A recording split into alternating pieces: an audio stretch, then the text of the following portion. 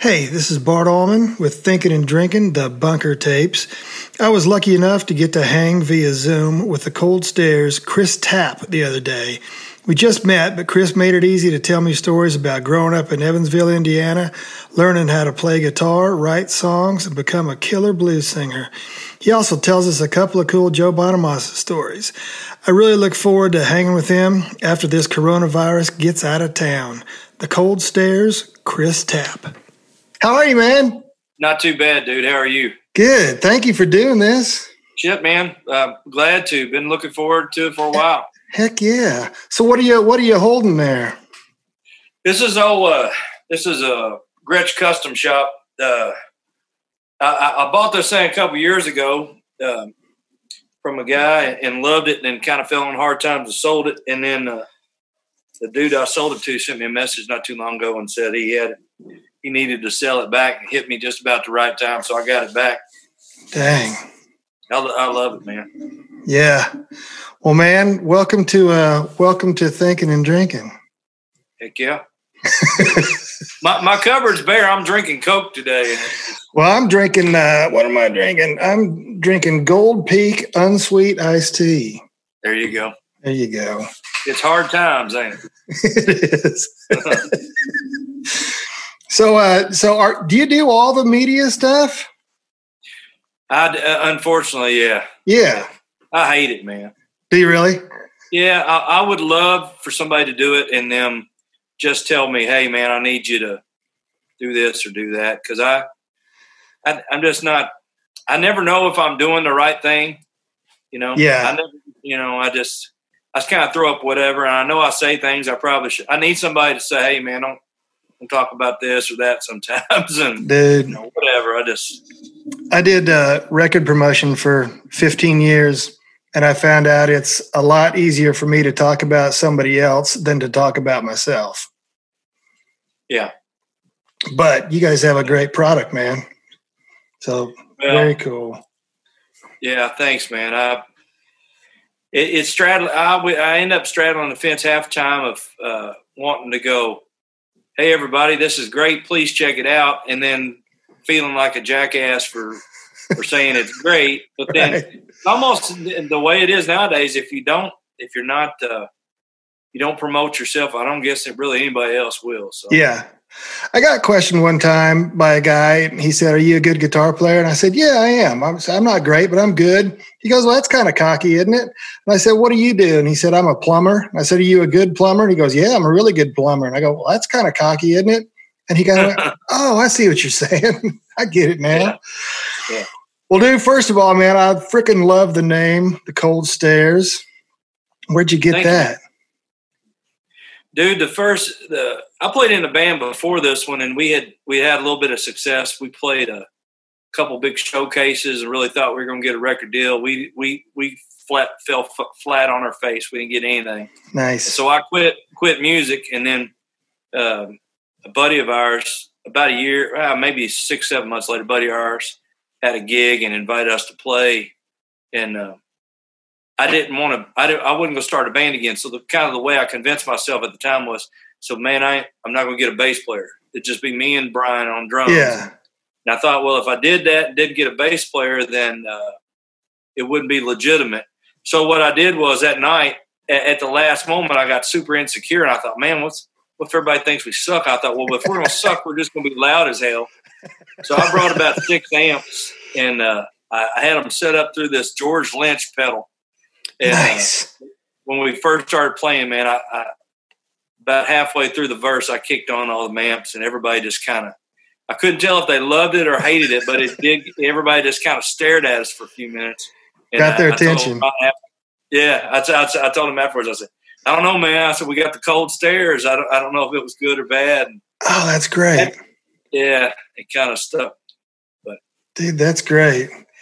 So it's just you and Brian Mullins. Did you guys figure out that you just can't get along with a third person, so you're just going to keep it the two of you? Man, to be honest, it's a lot easier. You know. Oh, I bet. I've got friends that I've played in bands with before and love to death. But it is, to to be honest, Bart, I'd love to have somebody play organ. Yeah. I could sing a little backup and fill some of that space. But we weren't intentionally going to be a band. And after all the trying I did all my life for a band to take off, this is the one that kind of did. And after it did, at the point that I finally acknowledged to myself we were kind of doing something pretty good, I think we were kind of known for being a two-piece then. And I was like, well, right, screw it, we'll just ride it out then. Yeah. And it helped us and hurt us both at the same time that the White Stripes and Black Keys were kind of out around that time. And they were doing pretty good. So it helped us.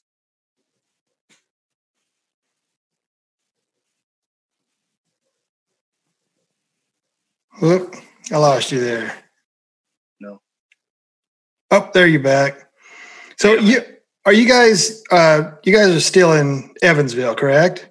Yep. Yeah. I like Evansville, man. When I did record promotion, I was up there with BKR and shoot. What's the other country station up there? That's the only one I know, but that's the big one. Yeah. There's a 105 something up here. But the Beaver, man, and WK, whatever that there's, I can't remember what that other one's name is. They've kind of all dwindled out except for the few big ones. Yeah, that's for sure. So are you guys from musical families, and who got you into music, and specifically who got you playing guitar and writing songs and singing like a blues man? I don't think Brian really has much of a musical family, and I don't either, man. I was born in Eastern Kentucky, and my family was kind of surrounded by bluegrass stuff. And then I was actually adopted and moved to Western Kentucky and grew up, just outside of Greenville, Central City, Everly Brothers, John Prine, Chris Knight, a lot of songwriters around my area. Yeah, no kidding. And I always tell the story. I was one of the earliest memories I really have of my life was I was sitting on a porch with my granddad, and we were watching Jerry Lee Lewis and Jimmy Swaggart on a television show, and my granddad loved that, man. And Jimmy would play, but then Jerry Lee got up there, man. It was just something, even then I could tell it was just something a little rebellious. And I told my granddad, I said, man, I asked him about piano. He said, if you learn how to play piano, son, you can get any girl in the world. And I'll never forget that. And he said, I'll pay for him if you want to get it. And my granddad went and bought a piano, put it in his house. He paid for lessons. I took piano lessons from 4 years old to about 13. Man. And then at 13, I was playing in a band. I was playing keyboard, and I the other guy in the band with me played guitar, one of my best friends, and it just something about it. When you're in a room with electrified guitar, a lot of people listen to music, but it's a difference when you are in a room with electrified guitar. There's a power and a presence there. Yeah. I begged my parents for forever to get an electric guitar. And I finally got one when I was 14. And yeah, when you can feel the hairs on your arms moving, it's go time after that. Absolutely. So then if you started out on keyboards and then you moved to your guitar, like who are your biggest influences? Early on, man, whenever I first started playing piano, I don't have, that's the other thing. I guess whenever I was doing piano lessons, they would give me music, and I'd sit at the piano and I'd hear the lady play it, and I could almost pick it out without the music. Yeah. And I was lazy. And instead of going home and really studying the music, I'd sit there and listen to her, and I'd come in. Well, I'd come in and play it, and I played it in a different way. And she'd say, Chris, are you reading the music? Right. And she'd take the music away, and I tried to get away with it for a while, but eventually, she figured out I kind of had an ear. And once I did that, she told me, she said, well, if that's the way you want to play, you should try to write your own music. So, man, I was in third grade, I got suspended and got sent home because we would take songs from whatever was on the radio, and then just replace the lyrics. That was my first band. We had a guy play kazoo. I played piano. We had a drummer, and I can't remember some of the songs on the radio. Men at Work or Genesis, whatever was pop back in, Yeah. And we just replaced the words. And then I was taking songs, replacing the words, giving little girls in the class, and I started getting in trouble for that. But that's kind of the way it started, was just, and I would say that's a good way to learn songwriting, really, is really emulation. But really, if I was replacing 2 or 3 lines, I noticed that the words I replaced, every other line rhymed. Right. I was trying to emulate that and do the same, and I kind of learned that way, That's cool, man. That's very cool. So then you guys just have this huge... I was probably about a couple of years. Go ahead. I'm sorry.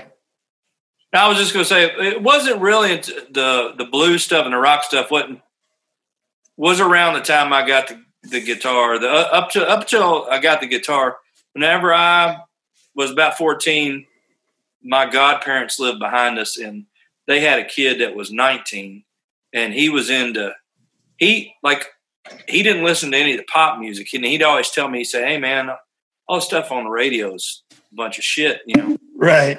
Check this record out." And he had Ted Nugent and Kiss and Jimi Hendrix and all that stuff, and then I really got suckered in, and then I just kept going backwards from that. I wondered where Jimi Hendrix, he sounded so different. I thought, man, where'd he get his thing? And, yeah. You just you continually go back, and then as you go back, you see similarities between other artists. A lot of similarities between somebody like Hank Williams Sr. and Robert Johnson and Johnny Cash and Skip James. And I really started seeing what I liked, and I probably got pretty snobby at that point there forward. I'm with you, man. I'm with you. Well, you have this huge sound. I've seen your guys, all your live videos and everything. I've never seen what you have sitting on the floor. Like, are you running bass pedals and everything? What does your pedal board look like? Is it just massive? Let me grab it. Okay, cool. It's not that big, and I got it right here beside me. I tell you what I did early on, Bart. My brother worked for Dell Computer when we first started, and there was a couple programs out, Amplitude and a couple other things that would simulate a bass sound, but they wouldn't really give enough compression to hold the signal. So you'd hit the bass note and then would bounce between octaves. And he was pretty smart. He helped me figure out a way to do it so about the first 2 years, I used a laptop on stage hidden behind an amp, and to get the bass sound, I would run out of a pedal board into the laptop, out of the laptop into the bass amp. So by the time it hit the bass amp, it was a true bass signal. Wow. But the problem with that, at the time, there was a Boss octave pedal, a couple of things out, but nothing that would really, really sound like a bass. That we played with, we did some shows with Rival Sons, and we were opening up for them one night, and it got ready to go on. And I looked over, they introduced us. It was Third and Lindsley, and the guy introduced us, and we got ready to walk on stage. I looked down at that laptop, and it said updating. Had that thing in it. And I said then, I prayed, man. I basically got on my knees. I said, God, help me get through this one. And I shut the laptop off, and it came back up, and we were able to play. But after that, I really started searching for something because I didn't want to use that laptop. So basically my rig, and this is kind of an updated version, but this pedal here is an amp switcher made by a guy named Gerald Delisle Amplifiers in Indiana. And it replaced that George Lynch pedal. I go in, and then I've got 3 amps out. One goes to a regular octave amp. The second goes to 1 octave down, and then the third goes out and through a bass, through a octave pedal. I use a TC Electric 7-Up. Okay. It's right beside there. Oh, yeah. And I go out of that into the bass amp, I've had all kinds of other pedals. Those pedals are the ones that stay on there all the time. But so I'll go out of amp one. Right now I'm using the Palisades overdrive box, which is like a bunch of 808. Okay. Tube screamers? Yeah. It's got it's got basically 8 of them. It's got all kinds of options. So go out of that and then into a Fender Twin. The second amp, I go out of here and then I go into a dirt transmitter pedal that hits a synth pedal that drops it 1 octave. And then the third one goes into that sub and up and then hits the bass amp. Yeah. And then I just got this thing in this, it's a TC Plethora. Oh, okay. And I've been using it for, I use it for reverbs and delays and all that stuff. It's basically got all the TC pedals in there in one box. Doesn't have any drive pedals, but their effects are so clean and amazing. Dude, they're really good pedals. Really good pedals. And I got to deal with Fender, and so I use a Fender Pugilist distortion for 1 amp. And basically, my thing is, if you see us live, the problem that people have with stereo amps is a lot of guys use stereo amps, but they don't differentiate enough between the amps. So when somebody kicks on that second amp, it sounds like they hit a boost pedal. But what I do is my amps sound completely different personality-wise. So I may have one that's set up for like a Malcolm Young or just a regular great rock sound. Yeah. My second, that personality I think of as he's some lunatic that's in the band that loves fuzz and, it's loud and fuzzy. And so when it kicks on, a lot of people will say, hey man, you got somebody behind the curtain or do you have somebody else that's helping? Because it really sounds like a second player.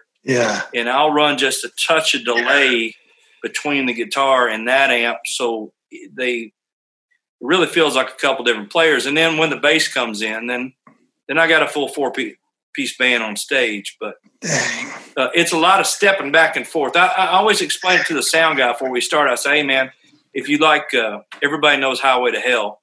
If you think about that, the verse has got the one guitar. That's my main guitar. When the bridge comes in, you hear, that second guitar come in. And then the chorus, you've got the bass come in. And that's kind of how I run my rig. Yeah. Things come in and out to build dynamics. But when everything's in, I have a hard time playing chords. Okay, that makes sense. It sounds muddy. So if you listen to a lot of our songs, when it gets to the chorus, it's more of a riff type thing or single note type thing, which makes it sound really heavy and big. Yeah. But it's kind of made me write in a certain way because I can't really do chords with the full bass on and everything else. I noticed also like now that you say that, it makes total sense because I don't want to say that there's air in the choruses, but it's not. Some bands, the choruses get super cluttered and super almost overproduced. And I don't think that's the word for you, but now that you're saying that makes total sense. That's cool. Yeah. And to leave it to me, if I didn't have to do that, I'd probably be cluttering things up. Yeah. As guitar players, we all want to do that. Yes, man. If 2 guitars sound good on the chorus, hell, let's throw 4 on there. Yeah. But it having some kind of limitation in this band really helped. And I'm a little ADD, and it definitely helped early on when I was writing as well, because I had to write for, things that would fit the guitar rig live. So it helped me focus a little bit. And you have to sing and play and tap dance at the same time. Yeah, yeah. Which is even more. Well, that's always interesting. Man, just reading your bio, and I mean, you've been together since 2010, essentially. You've put out 6 albums, a bunch of videos, and you just recorded, I can't believe this, an EP, Black Sunset, which was written and recorded in just 3 days during quarantine. Is that right? Yeah. Man, I'll tell you what, Bart, when this thing first happened, I try to think, first of all, this was going to be, looking in December, this was going to be our biggest year. I mean, we had so many big things lined up this year, and was just so excited about this year. And then all this stuff happened, and I really started thinking about losing some of these gigs and tours, but I try to think, look on the bright side. I said, man, I'll buckle down, I'll get in a studio, and I'll just write a bunch of stuff and put a bunch of stuff out. And for about the first month, man, I just couldn't do it. Yeah. You know what songwriting's like. When it comes, and you can mathematically work on some stuff, but you can't make the magic come until it comes. Yeah. And I don't know, man.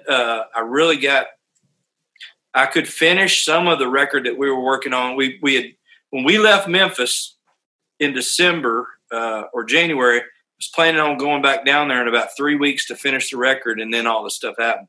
So I got a record that's basically done, except we wanted to finish it at Sam Phillips so that we could use their reverbs.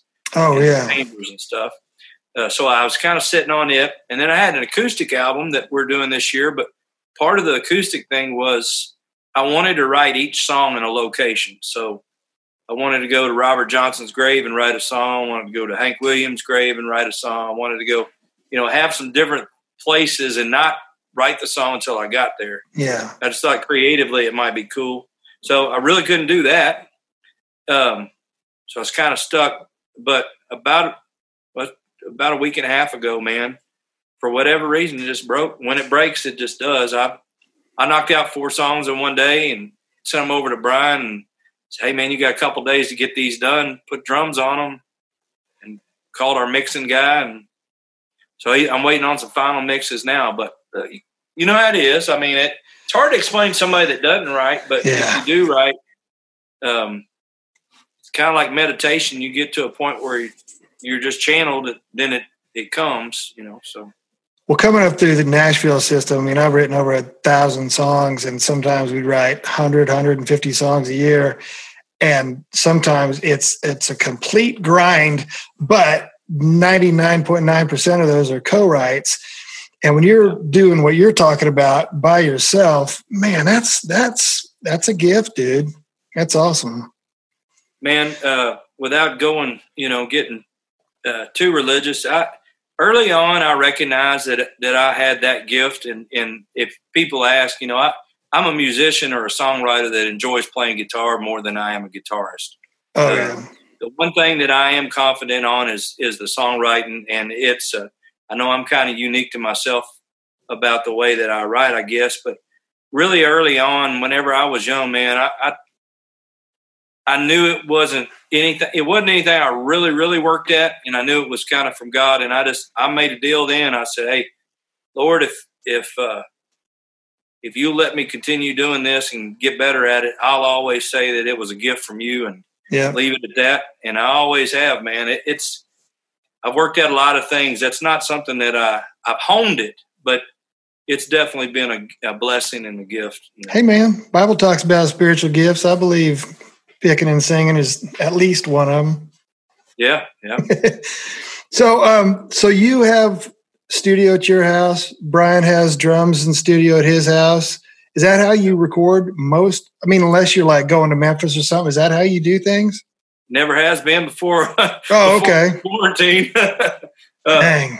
I don't think either one of us trusted ourselves enough. I mean, we would do demos back and forth, but we never really trusted it enough. And it's hard, man, at home. My son's upstairs. I got dogs. UPS guy comes. You know how it is, and it's hard to be creative. When we're in Memphis, I'll go out there and sing, and Wesley, the engineer, will say, "Hey, man, good take. Didn't really like the third verse. Hit it again." Yeah. And I got 30 minutes to knock a vocal out, and I do it, and I'm done. And then, we live with it, and we fix it, whatever. When I'm home here, I'll sing a vocal and go ride a bicycle or, work on my car or whatever else. And then I'm overanalyzing it. And then I can sit down here for weeks, So with the EP thing, I said, hey, man, 3 days max. I'm going to have all the lyrics done in 2 days. And, you almost have to set make an exercise of it. You know that as far as songwriting. Make an exercise, put some limitations. But it's hard at a home studio, much harder than I thought. And your wife and your family and your friends, nobody will ever really understand what it takes to get creative and knock it out. Yeah. They come down and see you staring at an old Western on TV or something. Man, I thought you were working. Well, I had to stop and get creative. Sometimes you have to have something that sparks you. Well, thankfully, my wife was in publishing for a long time, so she understands that watching a John Wayne movie is gonna reap some result. Yeah, yeah.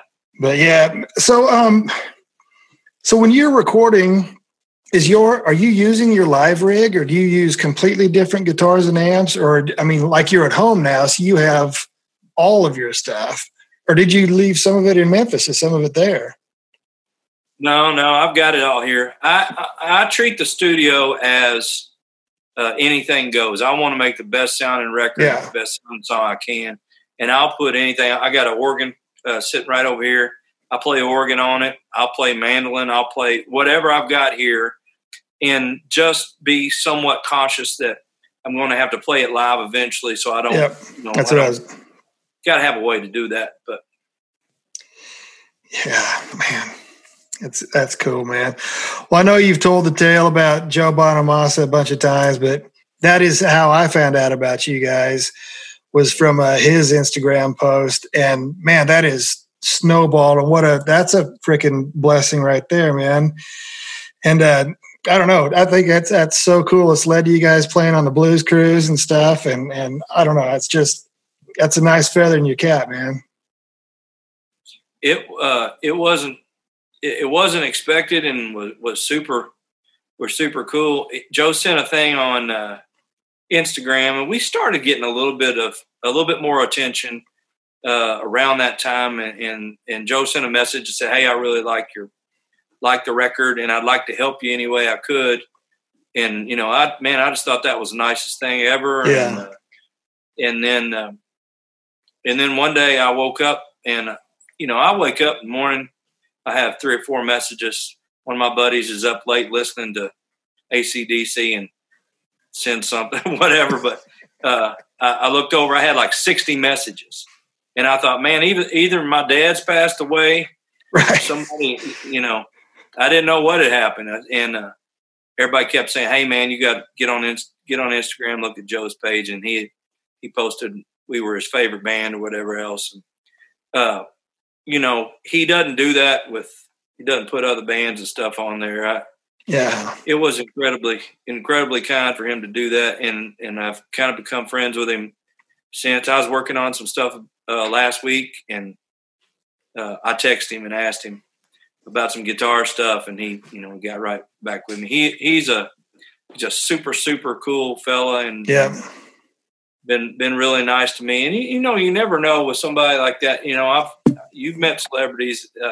Sometimes you never know how somebody is, and from an Instagram view or from a Facebook, everybody kind of draws ideas on what kind of person they think somebody would be. And I've tried to be less and less like that. He is been super, super kind and just a nice fellow to us. But I'll tell you a quick funny story. About a year before, I teach guitar here locally, and I was upstairs teaching, and I heard something downstairs, didn't pay any attention, and Joe was in town playing a show the day before or the day after, and I came down, and the guy that owns the shop, Tim, I said, "Man, what's going on?" He said, "Joe Bonamassa was in here." He had been in there before. He said he was in here, and he was looking at his Telecaster I had or whatever else. I said, "Man, is he gone?" He said, "Yeah." I said, "Did you tell him that I play in a band and I'm here or whatever?" He said, "No, man. Shit, I didn't tell him nothing about it." I said, "Well, man, the label that he's on in Europe, they made us a record deal offer, and it would have been nice for you to just say, 'Hey, man, I don't know if you heard the Cold Stairs, but the guy works here and he's a fan or whatever else.'" And man, it really got in my craw, and And maybe it shouldn't have, but it did. And I said then, I was frustrated that night. I came home. I said, Lord, man, sometimes I just don't feel like I can get a break. Yeah. But I quickly got over it, and I said, you know what? Whatever. Not on my time. We'll figure this out. And then when that happened, I thought of all the people that could catch on to our band and really help us. It's pretty amazing that that Joe did that. So, but we're still playing. We're still going. We're going to Europe with Joe in 21. Oh, that's awesome. So we were supposed to go this August, and it's moved to next year. We're going to Europe, and we're doing that. And then we were scheduled to play Louder Than Life in Louisville with Metallica this year. We were scheduled to play Rock USA. We're scheduled to play Aftershock in Sacramento, California. And that's Metallica headlining that too. I think that we're hopeful that will still happen. It's in October, so you never know. But I don't know, man. The way things are going, who knows? But yeah, it's crazy. I saw your post. I think it was last night that you were supposed to be at the Viper Room last night. Yeah. And Amy and I were just talking about this last week. I mean, because all our session buddies and writers, writing guys are doing a lot of this and FaceTime and stuff. And guitar players and bass players can do a lot of, file sharing and whatever, and drums if you can. But studios are out of business, clubs are out of business, venues are out of business. It's insane. We've got tickets to a bunch of shows this year. We don't know right now if any of them are going to happen. Yeah. I don't know, man. It's pretty crazy. It is. Like I said, in December, looking at this year, if you would have said, hey, there's a chance a virus might come along and keep you from doing all this, I would have taken bets on an alien invasion over a virus. I just never dreamed. But yeah, I'm with you, man. We had a festival. We had a show in Vegas. We were playing the House of Blues in Anaheim, the Viper Room. I had some stuff. I was supposed to go out and do guitar demos for Fender Guitar for their YouTube, and I had so many things I was excited about, and I just can't think about it, man. I'll tell you what, I'm from Kentucky, and we don't usually go around talking about things that well us up. I've been emotional the last couple of days thinking about all the stuff we were going to do. Hell, man, I'll be in a CVS buying tissues or something today, and freaking Don Henley song come on. I got all choked up. Yeah.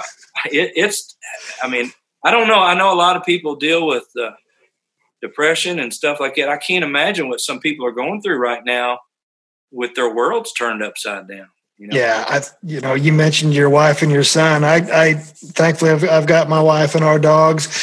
I can't imagine being a single person and not having anybody to talk to or say what you just said to. Yeah. Yeah. Yeah. I can't either. And people that have lost people, I hear people say, well, this virus is not too bad. Well, it's bad enough it killed John Prine. I really don't care about it. You can say whatever you want to. John Prine would still be alive if we didn't have a virus. Yeah. And, Kenny Rogers, I don't know. I guess maybe Kenny didn't die of corona, but there's Joe Diffie did. Joe Diffie, yeah. A lot of people that, it's changed a lot of things that it wouldn't have. Yeah. So I hope we get past it. But, man, I never dreamed. So going back to Joe real quick, do you have to deal with Mike Hickey at all? I haven't yet. No. I've heard some stories about him. Dude, he seems like a character. Well, he was on this show and on this podcast, and he's a blast, man. He's so much fun. He's such a metalhead. But, he's going to love you guys. He's going to love your multi-amp, multi-everything setup. That's cool, man. Yeah, I'm a fan. I know he's well regarded among Joe and all those guys. He knows what he's doing. Dude, that's killer. That's killer. So, are your shows, the ones you just listed, are those canceled, or are they postponed, or are they moved back, or is that still just such a moving target you don't even know? Everything's in the can right now. Everything is nothing's happening to my knowledge. Everything that we can't have for the whole year is canceled to my knowledge, except for us playing Aftershock in October. And I think, like Louder Than Life, some of those, I'm sure that they'll be postponed. I hope they don't get postponed a whole year. I hope that stuff happens in the spring of 21, but yeah, I don't know. I'm hopeful that we stay on all the bills, and but I mean, man, right now I don't know. I mean, so one of the things we were doing in Memphis was we recorded most of the album, and then we had a gig in Quincy, Illinois, in April that was a fundraiser gig that some folks were putting on for us. They had pre-sold tickets and stuff. It was one of the better paying gigs that we had coming up this year that would have paid for the rest of the record. And now we can't do that, and so we kind of, our budget shot on the record and any gig. So I don't know. We're just kind of rebooting and restarting. Hopefully the EP will kind of do good for us and we'll bring in some stuff there. But what Nashville stuff, there's nothing going on down there, is there? No, nothing. Yeah. See, we were supposed to play, we had the Cowan on the books. We had a couple shows at the Cowan this year. Oh, yeah. A thing at NAMM and some other stuff. I can't imagine they'll have NAMM down there this year either. No, I don't think so. We're supposed to have the big Motley Crue, Def Leppard thing, and Phil Collin, his tech, John Zacco, is a buddy of mine, and just got a note from them saying that they don't even know if it's going to happen, when it's going to happen. I guess we're supposed to know June 1st if they're going to start the tour or when they're going to start the tour. I mean, it's crazy from clubs to bars to stadiums. It's all gone, man. So, I can't imagine if like locally here, they're letting some things open up back up on Monday, but restaurants have to run at half capacity. And no movie theaters or anything like that. I can't imagine that they're going to do a concert or a festival with that many people, at least. No. If they come up with a vaccine or something, you never know. But yeah. I don't know, man. I don't know. It's crazy times, man. Insanity. I haven't met Phil Collin before, but when we were in Los Angeles in November playing shows, we did that tour of the Fender custom shop, and I hung out with the guys from Fender for a day. And Phil has his own room there at Fender. Really? And because they own Jackson. Yeah. Okay. They own Jackson, and he comes in there and knows all the Fender guys' first name, but he has a room, and it says on the above, it's the Phil Collin room. And I guess he lives close to there, maybe, I don't know, but he comes in, they said, every couple of weeks and just talks to people and plays guitar. They had a couple of the Def Leppard guitars in there that they were working on, and I got to play, and they love him, man. He's out there all the time, they said, which I thought was super cool. Yeah, it's nice to hear that people are nice. Yeah. Well, man, do you want to do my lightning round? Absolutely. It's not the Lightning Hopkins round. It's just the lightning round. I should have a little lightning in me maybe before I try it. Yeah. I'm just going to ask you a handful of questions, and just off the top of your head, just whatever your answer is. Okay. What's your favorite book? The Bible. Nice. Me too. Are you a bath or a shower guy? Shower. Sweet. What's the last? Unless I have a cowboy hat. And you got to leave your boots on. Yeah, I've watched enough old westerns to do that. But what's the last gift you gave someone? Nintendo Switch. Sweet. I'm guessing that was for your wife? That was for my 12-year-old boy. I wish. Yes. What's the first concert you saw? How old were you? And did you get a T-shirt? Kiss, 6th grade. Yes. And no. Dang, I just saw Kiss about 3 months ago. Yeah. What's the favorite song you've written or sang on? It changes every week. Break My Fall, probably. Yeah. Cool. What song do you wish you would have written? I mean, that could be Amazing Grace or whatever. Man, I'm on a Don Henley kick today. Probably, I guess Mike Campbell wrote that song, but maybe Boys of Summer. Yeah. So what would you be doing if you weren't doing this? Probably working on cars, motorcycles. Really? Yeah. Just like customizing them, or? Yeah, I build out cars. I don't do engine work and stuff. My dad owned automotive stores the whole time I was growing up. I started working on cars when I was 12, 13, changing oil and brakes and stuff like that. And then I always had motorcycles whenever I was little. And so I've never not either been working on a car or had a bike or something. Nice. Well, I was going to ask you, what are you listening to these days? But I'm guessing Don Henley's the answer to that. Not normally, but I got tore up in the CVS this morning like a 16-year-old drunk girl. And I got in the truck and I thought, it's a damn shame that nobody is like, what if Don Henley dies? Like, do everybody know how great they played?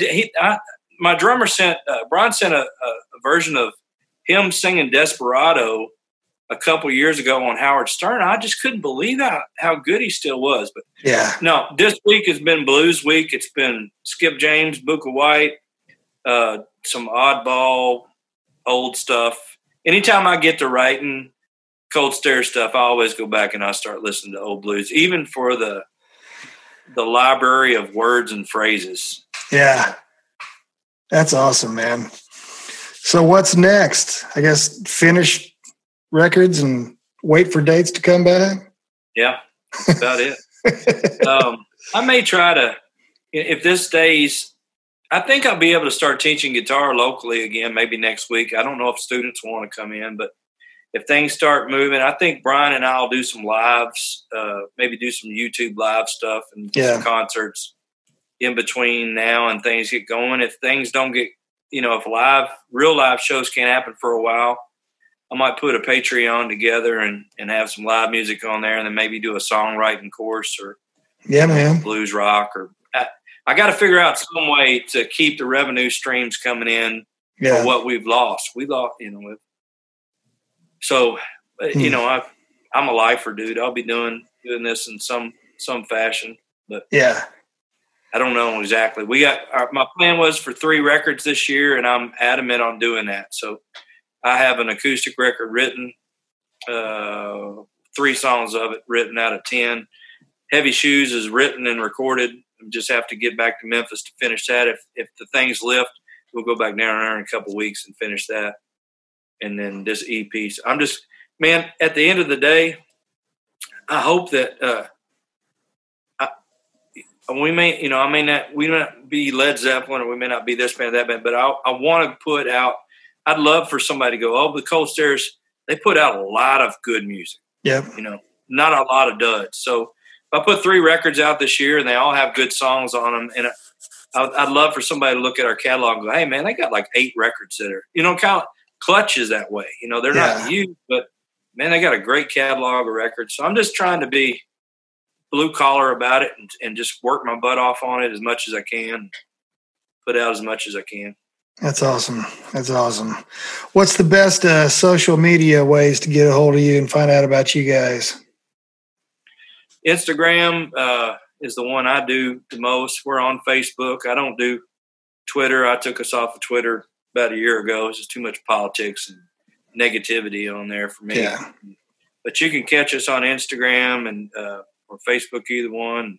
We have our website, just thecoldstares.com, and pretty easy to grab. We're with Andrew, good friend at TKO and out of Nashville, booking agent. So we're accessible. Awesome, man. Well, thank you for your time. Yeah, man. Dude, hopefully we'll get to hang out someday.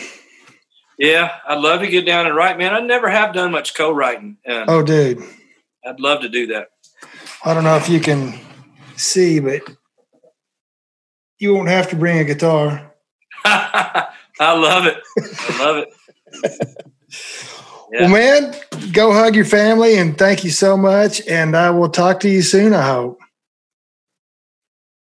Sounds good, Bart. Thank you so much for having me, man. Thanks, Chris. See you soon. All right, buddy. See you. Bye.